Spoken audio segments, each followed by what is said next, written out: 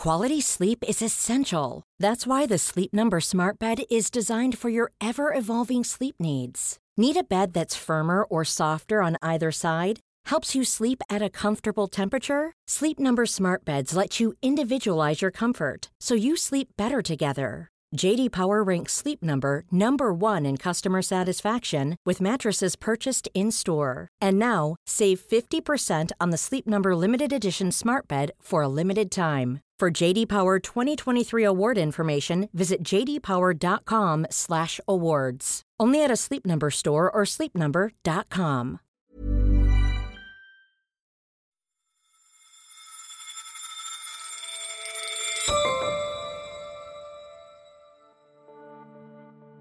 I grew up in Stanford, California, and my parents were law professors at Stanford.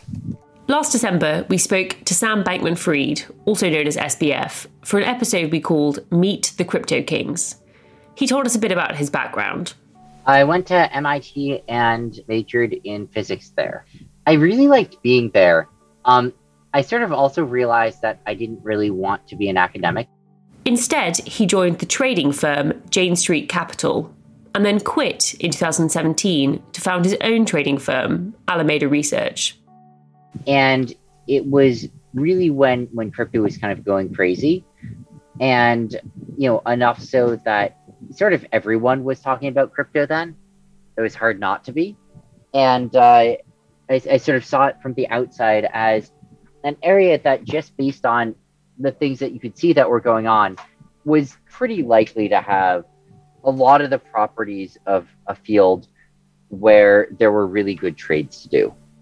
2 years later, in 2019, he founded FTX. At the beginning of FTX's history, Alameda was really important to it because it's hard to get a lot of market makers onboarded to a brand new exchange. But over time, it's become much less important. Much less important. Until last week, that is, when the incestuous relationship between Alameda and FTX was revealed by the website CoinDesk. Sam Bankman-Fried's Alameda Research traded billions of dollars from FTX accounts and leveraged the exchange's native tokens. On November 11th, FTX filed for Chapter 11 bankruptcy with an $8 billion hole in its balance sheet, and the former king of crypto has been reduced to a pauper. Tonight, the cryptocurrency world is reeling after the meltdown of one of its most popular trading platforms. The exchange, FTX, filed for bankruptcy protection today. Orderly is difficult when you have an entity that has 130 entities across the globe. Now, according to the Wall Street Journal, both the Justice Department and the Securities and Exchange Commission are investigating FTX.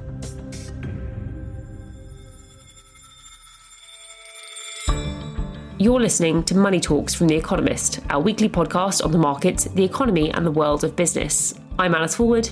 And I'm Sumaya Keynes. And in today's show, what happened at FTX and what does its implosion mean for the future of crypto? First, we'll walk through just how it all unraveled. What appears to have happened at FTX, and we will learn more as it goes through the bankruptcy courts, is we had a bad actor operating offshore, absent regulation, take advantage of customers, and apparently misappropriate customer funds. And this could not stand in further contrast to Coinbase. And we'll discuss if this is crypto's Lehman moment, or Enron, or Madoff. It is now a lot harder to see it coming back than it was after previous scams, because you just get this feeling of frustration that this seems to happen over and over again. We'll look at who has been affected by SBF's fall beyond the crypto world. It's honestly really been a blur, and it's all been quite shocking. And it feels like each day just brings more horrifying revelations than the previous day. And ask what parts of crypto can and should be salvaged.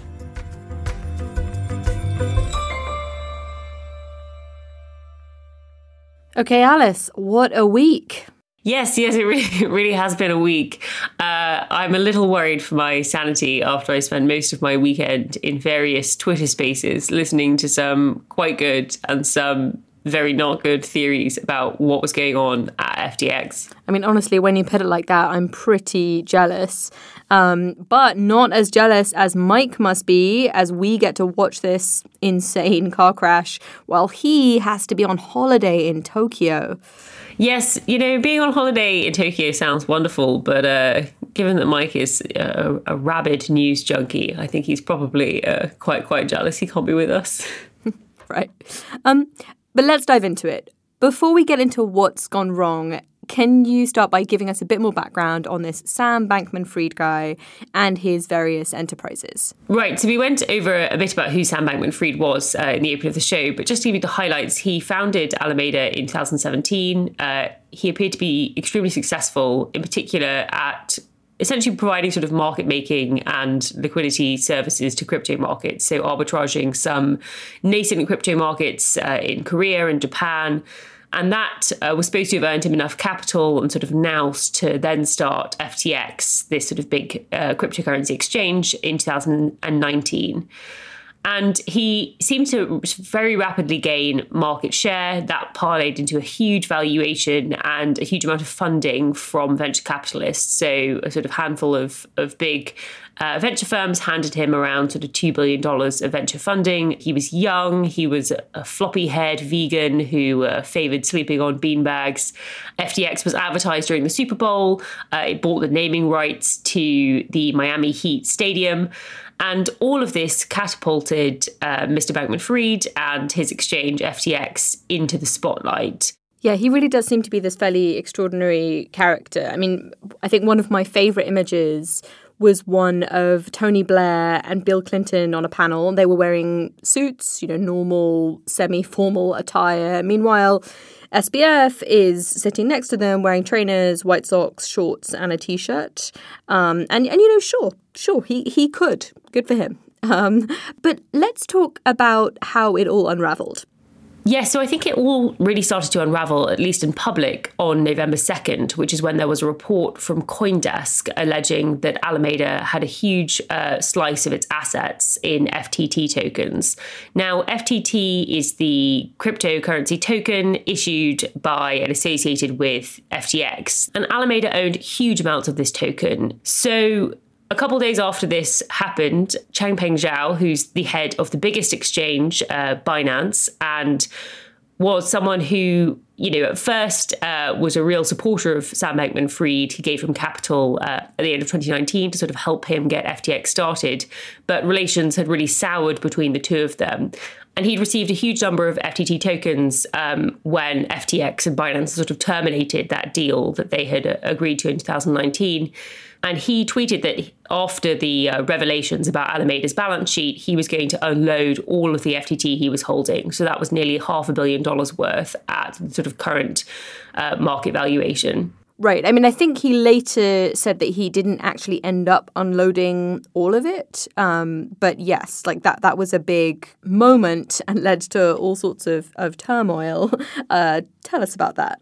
Yes, and after he said this, and you're right, he didn't actually manage to sell very much of it at all, it seems to sort of kick off a run or an effective run on FTX as an exchange. Sam Bankman-Fried has since confirmed that there are about $5 billion worth of withdrawals in a matter of days from FTX. And they stopped being able to meet those withdrawal requests at some point on November 7th or 8th.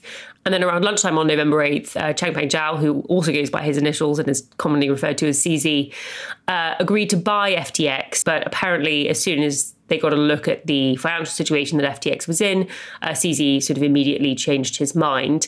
And things really unraveled very quickly from there. And then on the morning of November 11th, all three of his businesses were put into what's called a free-fall bankruptcy. And even since then, the sort of drama has not stopped. So it unraveled extremely quickly. It's been very dizzying. It's been a wild ride. I mean, you said that there isn't that much information out there associated with these bankruptcy filings, but what do we know about the issues with the financials here? I mean, I've seen various odd-looking spreadsheets floating around. Yes, the spreadsheet. So the Financial Times managed to get its hands on a balance sheet in an Excel sheet that Sam Bankman-Fried was supposed to have been circulating to investors last week. And it really revealed sort of just how unbelievably chaotic FTX appears to have been run, and also how little it has to show for the money that has been given by depositors. So if you add up the sort of assets and liabilities on FTX's balance sheet that were revealed in that spreadsheet, and also sort of add in some of the assets and liabilities that CoinDesk reported on, then what you have is that Mr. Bankman-Fried's firms took in about $14 billion worth of deposits. Alameda took out about $8 billion worth of loans. He'd raised about $2 billion worth of equity capital from investors. And he managed to give about $5 billion back in total to people savvy enough to run quickly. And he seems to hold in total around sort of $4 billion in equities, especially in the firm Robinhood, and various venture investments. And all he has left to show for the rest of the money, which is between sort of $7 and $13 billion, depending on how much of the loans that Alameda took out were actually owed to FTX themselves, are essentially some, and pardon my French here, shitcoins, as they're affectionately called in crypto circles, and those FTT tokens, which are, essentially a pile of magic beans he conjured out of thin air. There's just a huge question mark about where on earth all of this money has gone. Okay, I mean, this all seems completely ridiculous. And my question for you, crypto nerd, is how did no one notice? Shouldn't someone have done some due diligence and worked out that there was a bit of a problem here? Yeah, it's a great question, and one that, everyone who deposited money at FTX, gave him investment funds, and sort of works in the industry has been sort of asking themselves this week. So Anthony Scaramucci, who was the erstwhile press secretary of Donald Trump and runs an investment firm that Sam Bankman-Fried actually had invested in. They'd hosted a conference together. He was speaking at the Bloomberg New Economy Forum this week. If you're running a background check on somebody like Sam, you're not going to find anything. He was unblemished, if you will, prior to this incident. So I think it's an issue of certain things are going to fall through the cracks, whether you like it or not. Now, remember, he was giving me the money, and so I was looking and I was doing a lot of due diligence on him, but clearly not enough. And, one of the things to bear in mind is that FTX is a Bahamas headquartered exchange. It's not licensed and registered in the US. Also, FTX was a private company. The information that it gave to investors was sort of essentially all they had to rely on. And it raised a lot of money during the sort of frenzy of venture capital raising in 2021, when due diligence was just slowing people down as they tripped over one another to give money to businesses. Now, where do you think this sits on the scale of financial scandals? This is not our first rodeo. This has happened before. So put it in some context for us. Yeah, a huge number of authorities, regulators are now investigating, including the Department of Justice, the Attorneys General of Manhattan, the SEC, the CFTC, some Bahamian authorities are investing as well. And one of the sort of most interesting things about the fall of FTX is that it does have elements of basically sort of every great financial failure of all time. It has the bank run-esque dash for the exit.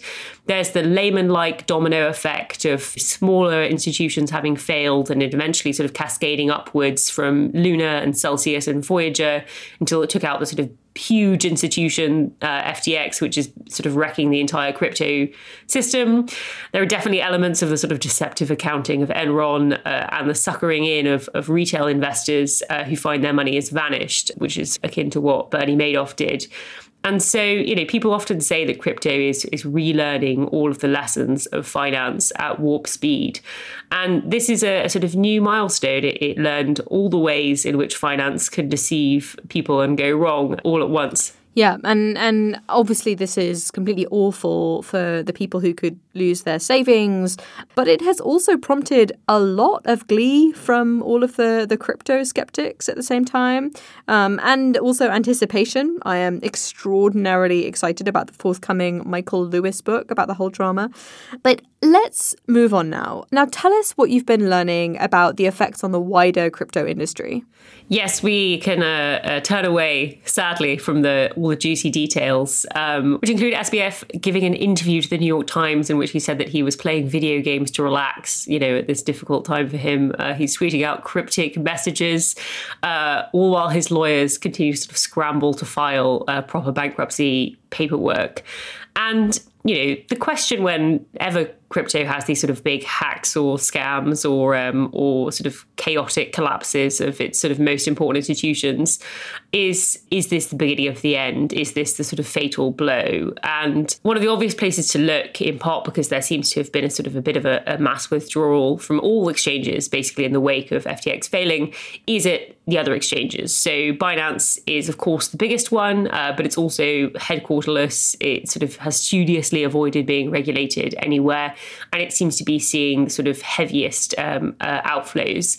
But another exchange, which is the second biggest, is Coinbase, and it has taken the opposite tack. It has tried its best to adhere to and engage with regulators. It's a publicly listed company in America, and so I called up the company's CFO, Alesia Haas. Hello, Alesia, and welcome to Money Talks. Thank you, Alice. Happy to be here with you today. So, to the extent that we know yet, what do you think happened to FTX, and could the same happen at Coinbase? What appears to have happened at FTX, and we will learn more as it goes through the bankruptcy courts, is we had a bad actor operating offshore, absent regulation, take advantage of customers, and apparently misappropriate customer funds. And this could not stand in further contrast to Coinbase, as we've taken a fundamentally different approach, where we are U.S. regulated. We have strong legal and operational protections that we hold all of our client assets one for one. We don't lend them out. We don't rehypothecate. We don't do anything with customer assets that the customer doesn't specifically direct us to do. In addition to our strong protection of customer assets, we have a very strong balance sheet with over $5 billion of cash. We had de minimis exposure to FTX. We had about $15 million of exposure, which was normal course liquidity that we used to facilitate customer trades on various exchanges. And to us, what this just highlights is the importance of regulatory clarity so that customers have the ability to interact with products and service providers who are in compliance with laws and regulations. And what kind of proof do you offer your customers that you're doing that? So you can see that in our audited financial statements, that if you look at our 10-Q that was filed just last week, actually, for September 30th, on our balance sheet, you can see customer fiat and customer crypto, and there's a corresponding liability for the same amount for customer fiat and customer crypto. And so you can see that those are assets and liabilities that offset one-to-one, and then it's also in our terms of service. What's important is we're also audited. We will be producing an audit at the end of the year, and people can then have that further assurance. Got it. So how do you make money then as an exchange? When customers buy and sell crypto on our platform, we earn a fee for that transaction. So we monetize based on the transaction. For our institutional customers, we also have a product where for storing their assets, they pay us a custody fee. So it's BIPs on the balances that we hold for them. They pay us a fee. We have a product called staking where customers choose to stake their assets and they earn a reward for holding those assets, and we earn a percentage of that staking reward that they earn. So we're making money off of the assets, but not doing that without the customer's direction. So before a customer trades, they see the fee, then they choose to hit the place trade order. So we don't do anything behind the scenes to monetize our customers in any way that they're not fully upfront and visible to them. So why, if you're regulated and you provide this proof of customer funds and you sort of make money in more traditional ways for an exchange, why isn't everyone just using you as a regulated exchange? Why would you go to something like FTX or Binance, these offshore, less regulated exchanges? Just anecdotally, what we can share is that global monthly crypto spot volume declined 18% when comparing September to January of 2022. That's the global number, but the US monthly volume declined 50% over the same time period. And so when we look at that, we can see that there's been a shift to offshore service providers. And we believe that one of the drivers of this is the regulatory uncertainty that exists here in the US. That because we don't have clarity from the SEC, the CFTC on trading of spot currencies. I feel like the SEC, Gary Gensler has been quite clear for a long time now that essentially he thinks most crypto are securities, and therefore the exchanges that offer transactions in crypto tokens are probably securities exchanges as well. Is that not clear? Or is it just that crypto doesn't like what he's suggesting? We believe that there is no clarity. If it was clear, you wouldn't have all of this confusion, because we all seek to follow the rules. And if the rule was clear, we'd be following it. We believe 100% that the assets that we've listed on our platform are not securities as you interpret them under the current US laws. We absolutely believe that some of the assets are securities, though, that are out there today, and we choose not to list those on our exchange. We go through a vetting process, and there's thousands of crypto assets. We list a few hundred, and so we believe that we believe that there also should be crypto securities, and we would love a path to getting those crypto securities regulated and have an exchange so you can trade those crypto securities as well. Yes, the FTT token in particular looks an awful lot like a security, and it's not listed on your platform. It is not. That's correct. I can't speak to that asset, whether it is a security, but I can say it is not listed on our platform. So what do you expect to happen with regulation now? There have been various bills floating around the Hill. Surely there's going to have to be a renewed focus on those being about the exchanges in addition to stablecoins and other things. So what do you expect legislators and regulators to do next? So I think this event underscores the need for global regulatory coordination. But what happened with FTX, I think it's important to say there's always been, in the whole history of time, bad actors. And the bad actor is not unique to crypto, and it doesn't mean that crypto should then be change the trajectory of regulation than what it was before. It means that we need to have regulation that's thoughtful, but a bad actor has occurred throughout history in regulated markets as well. And so I just want to make sure we all understand that regulation is a tool. We can use the learnings of this to get the regulations tighter to protect consumers, but it is not going to necessarily solve all of the problems that you have with bad actors operating offshore in non-US jurisdictions. Thank you so much, Alicia. That was very helpful. Thank you for having me.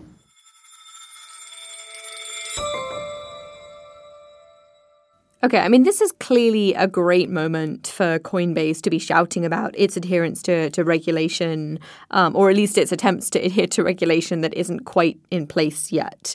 And so far, it's been working out pretty well for them, right?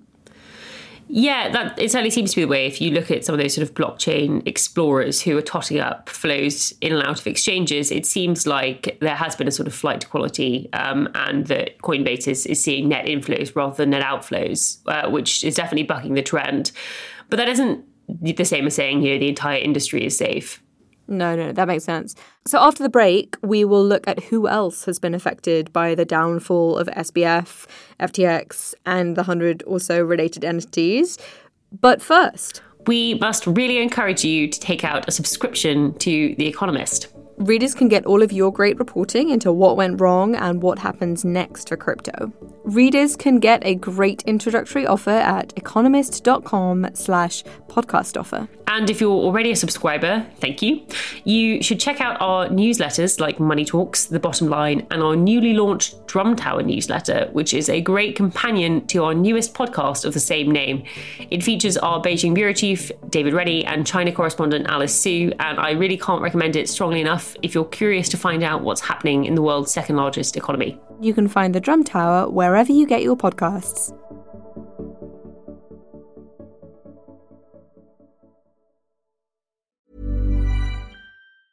Quality sleep is essential. That's why the Sleep Number Smart Bed is designed for your ever-evolving sleep needs. Need a bed that's firmer or softer on either side? Helps you sleep at a comfortable temperature? Sleep Number Smart Beds let you individualize your comfort, so you sleep better together. J.D. Power ranks Sleep Number number 1 in customer satisfaction with mattresses purchased in-store. And now, save 50% on the Sleep Number Limited Edition Smart Bed for a limited time. For J.D. Power 2023 award information, visit jdpower.com/awards. Only at a Sleep Number store or sleepnumber.com.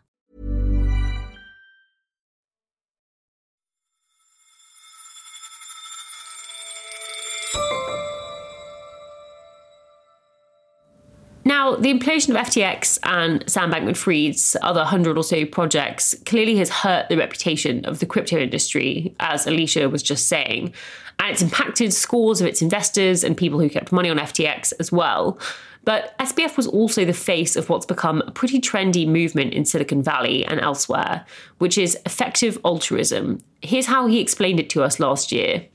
Yeah, I mean, the reason that I originally got involved in the industry was earning to give, was as a way to make what I could, to be able to donate what I could. And, my goal is to find the most effective places to give my money to, and to be able to give as much as I can to them. Now, with SBF's implosion, some big questions being raised about the future of that movement as well. Our colleague Arjun Ramani has been looking into it. Arjun, hello. I think this is the first time we've sat down together for Money Talks. So how are you doing? Doing well. It's been a crazy week. It really has. And you've been looking into one of the most sort of fascinating pieces of this puzzle, which is the effective altruism movement. So what have you found out, and how is the EA community reacting to the news? Well, I think first it helps to maybe take a step back and explain what EA is, because that may give us a clue into Sam Bankman-Fried's worldview. So I think the definition of EA is something like it's a social movement and a research agenda aimed at maximizing the good one does with one's time and money. So you can think of, mostly young, highly educated people who, they really like calculating expected value and doing math to guide their decision making. And the movement kind of took inspiration from utilitarian philosophy. So Peter Singer, who's a philosopher, inspired many of the founders of EA, who a lot of them are from Oxford University at the beginning of the 2010s. And one of those philosophers, Will MacAskill, is kind of a central figure in this story, because not only did he write many of the books and kind of foundational texts that a lot of EAs read, but he also was a mentor to Sam Bankman-Fried throughout his career and actually encouraged him to work in the finance industry, to make money, to give back to good causes. So that idea is called earning to give, where you earn a lot of money and then you donate it to these really highly rigorous charities. And the argument is that could actually be better than working on those problems directly, though now the EA community does actually recommend that people do both, and they've kind of shifted the recommendations.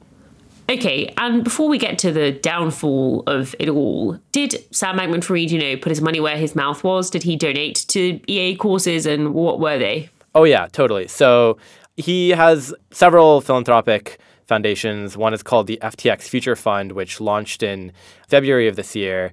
And it's focused on donating to causes devoted to the long-term future of humanity. So think things like promoting the safe development of really powerful artificial intelligence. And they've recommended several hundred grants, totaling nearly $200 million in just a short 10-month lifespan. And he funds tons of organizations like One Day Sooner. I spoke to Josh Morrison, the head. FTX was one of our funders. They were our fourth biggest funder over the last year. He said that FTX provided about 10% of their funds. So it's not a good situation to be in, but it's obviously not the really terrible situation a lot of other groups are in, and that a lot of people are for losing their savings. So the causes SBF was funding were utility maximizing. Were they in specific sectors? A really interesting thing about the history here is that SBF's career arc actually mirrors the evolution of the EA movement's priorities. So if you look at 2015, back when the movement was much, much smaller, around $100 million in donations per year, nearly all of it was for global poverty alleviation, development, and so forth. But this year, in 2021, funding had grown to nearly $600 million a year, and nearly 40% of it was devoted to long-termism so far this year before FTX collapsed. Yes, it seems like the EA movement has sort of focused on these ever bigger and bigger goals, and I guess needed ever more capital to potentially tackle some of them. So what is the sense now that a huge portion of that capital might be gone? Yeah, I think there's a real reckoning that's happening in the EA community right now. I think the two most common emotions are sadness and anger. So people, are saying things like Sam betrayed us.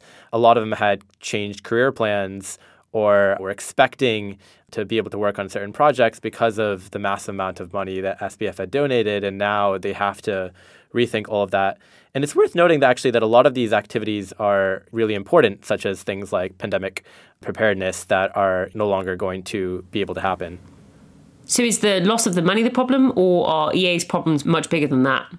I think the bigger impact than the money, even though, is the reputational cost of all this. So criticisms that EAs are too utilitarian and they take excessive risks ring far truer when the hubris of one of its figureheads causes billions in consumer deposits to evaporate.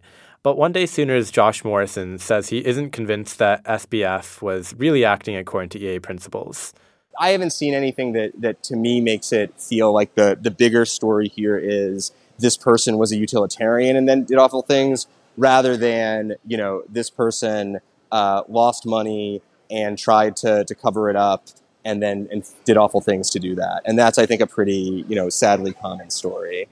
Do you think the downfall of Sam Bankman-Fried is the end of effective altruism, or can the movement survive him?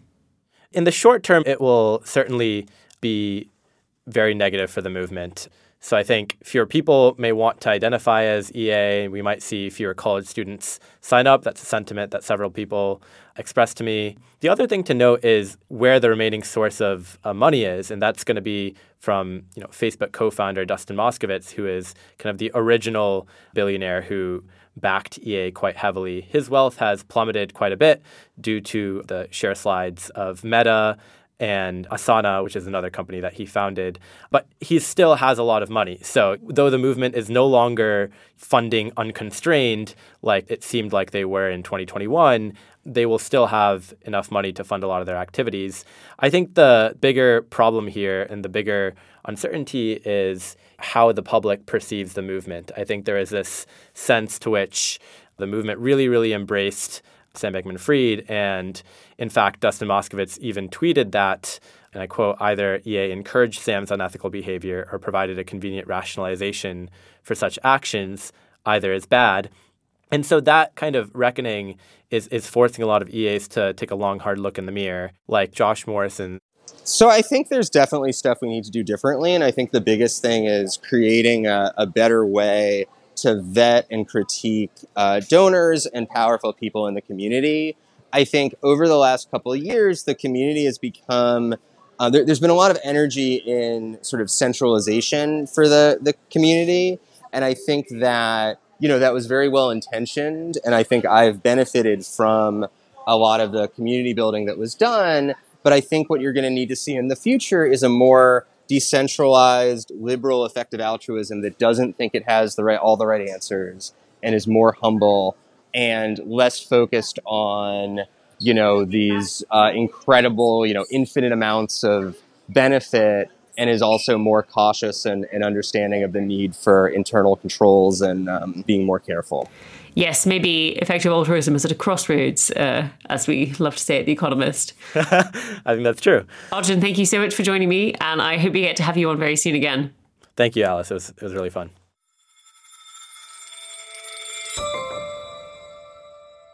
So it sounds like this could spill over to the effective altruism movement, although, if it relied that much on one guy for its reputation, then maybe there was a deeper problem there. For what it's worth, I suspect that effective altruism will survive. Just for a bit, there might be a bit less cash swimming around. Yes, I think that's probably right.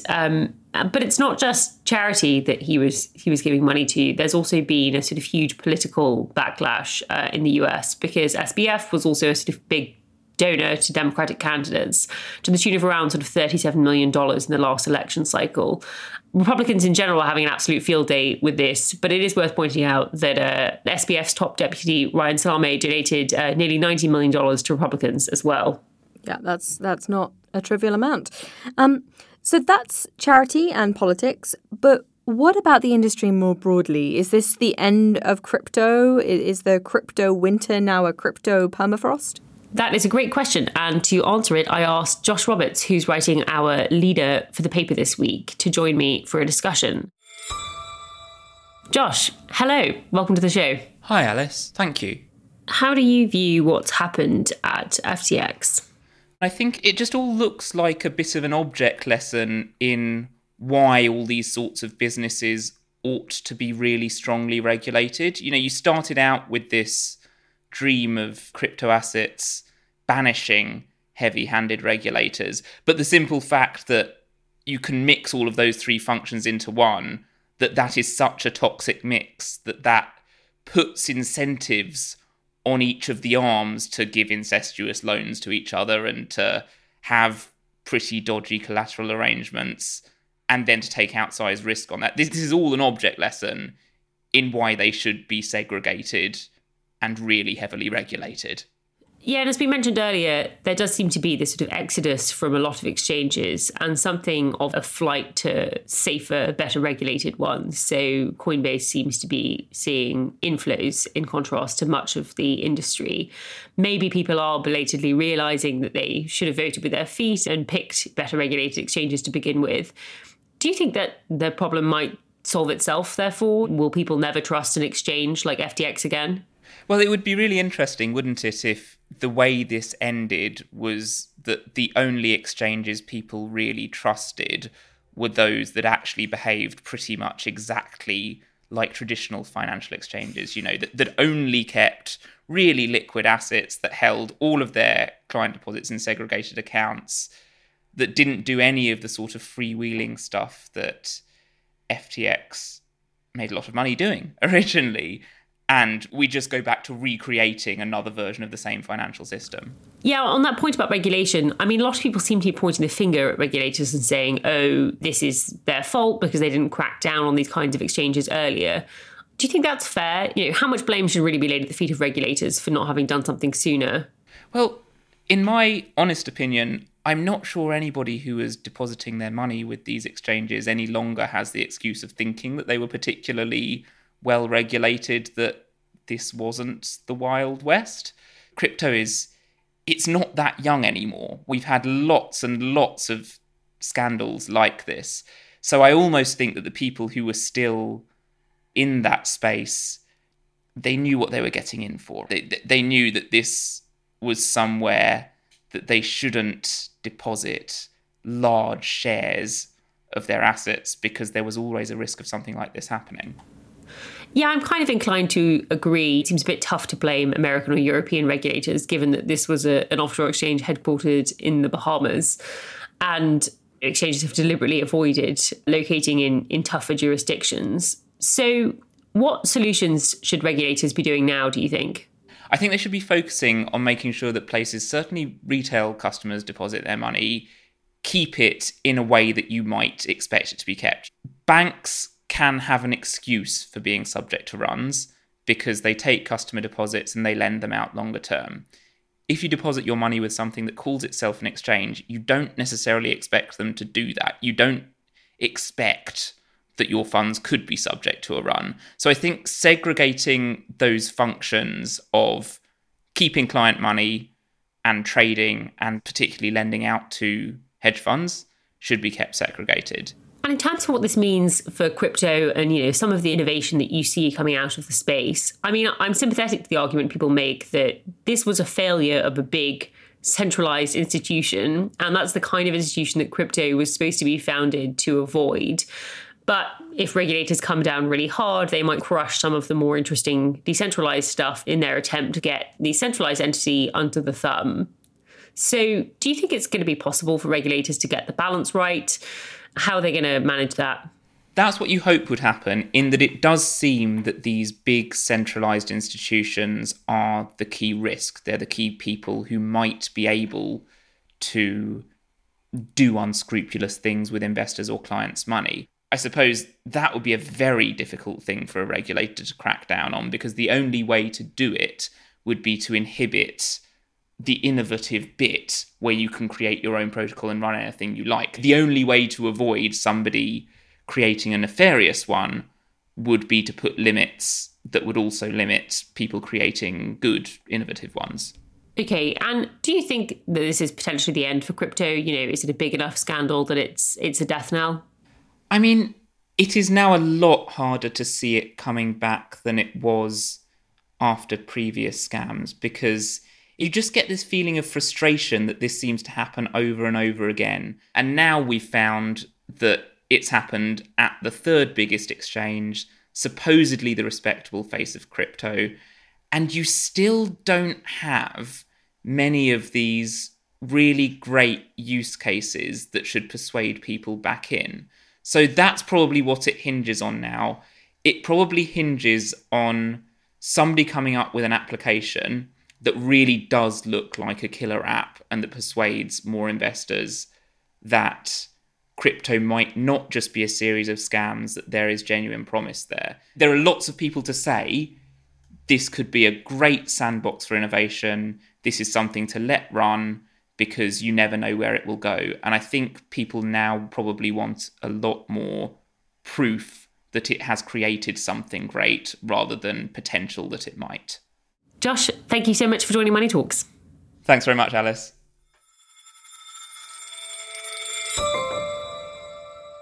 So, Soumaya, let's wrap this up. What do you make of all of this? Well, it has been a fun weekend reading about the drama. I think my main takeaways from this episode are, though, first of all, that you've got these other exchanges that are now desperately trying to distance themselves from FTX, saying, no, they were the black sheep, we're great, we're okay. And I guess the danger for them is that trust is so badly damaged by all of this that their protestations just don't work, right? I mean, FTX was supposed to be the goody two-shoes of the lot. This doesn't look good. On the future of crypto, I think that you and Josh both seem fairly hopeful that these practical uses will emerge and then people will be persuaded that crypto isn't only good for gambling on other crypto. But I think for now, this does look like 1-0 to the crypto skeptics. It's probably about 12-0 to the crypto skeptics at this point. But I do agree with your sort of point at the end there, which is that, okay, this was a crypto business, but it doesn't really embody the sort of point of crypto. It was a big centralized institution, and the exciting stuff you'd hope will be in all of the decentralized stuff that will come from the technology, not in the sort of big exchanges that were set up to sort of help people gamble on it. But I guess we'll sort of have to see whether anything that comes out of that could be useful enough that the casinos will be the less interesting part of it. And with that, we should probably turn to our stats of the week. And although he was here with us in spirit, but not on the show for the whole thing, we have managed to get a stat from Mike. So I'll let him take it away. So I am absolutely gutted to have been on holiday this week and to miss the episode because the subject matter is about as exciting as it gets. My statistic of the week is negative 1.2%.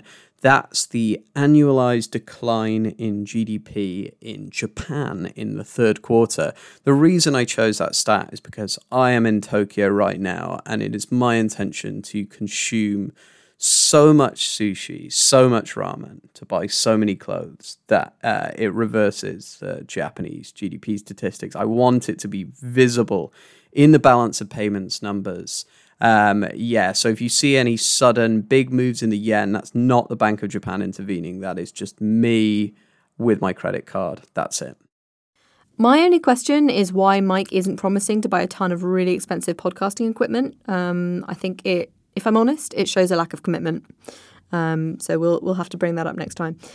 My stat is $7,394,877, which is a figure on the FTX Trading Limited balance sheet leaked by the Financial Times that FSBF seems to have been sharing with investors. It's associated with a mystery asset called, in caps lock, Trump Lose. Apparently, it's quite illiquid, which is very, very surprising. Although perhaps less so than the $8 billion labelled hidden, poorly labelled at fiat account. Arguably not a very desirable thing to have on a balance sheet. Yes, that balance sheet was a real gift in terms of just what a balance sheet would look like if you attempted to account for somebody's dreams, essentially. I'm going to stick with Trump Lose, I guess, because my stat of the week is $100 million, which is the total amount of money that was donated by Ken Griffin, who's the founder of Citadel and a bigwig on Wall Street, and Stephen Schwartzman, who's the founder of Blackstone and is another sort of Wall Street bigwig. That's the sort of total amount that they gave in the 2020 election cycle. And both of them have come out saying that they are not going to be giving any money to Trump this cycle after he announced his presidential run for 2024.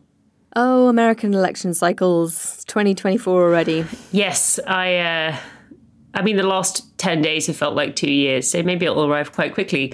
But with that, we should give our thanks this week to Alicia Haas and Josh Morrison. And thank you for listening to Money Talks.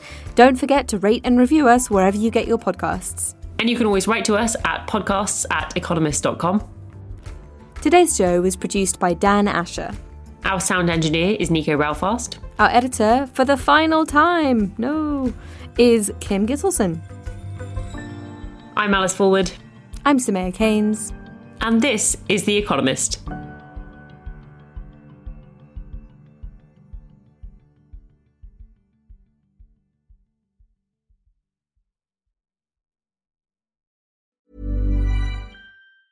Hey, it's Danny Pellegrino from Everything Iconic. Ready to upgrade your style game without blowing your budget? Check out Quince. They've got all the good stuff, shirts and polos, activewear, and fine leather goods, all at 50 to 80% less than other high-end brands. And the best part?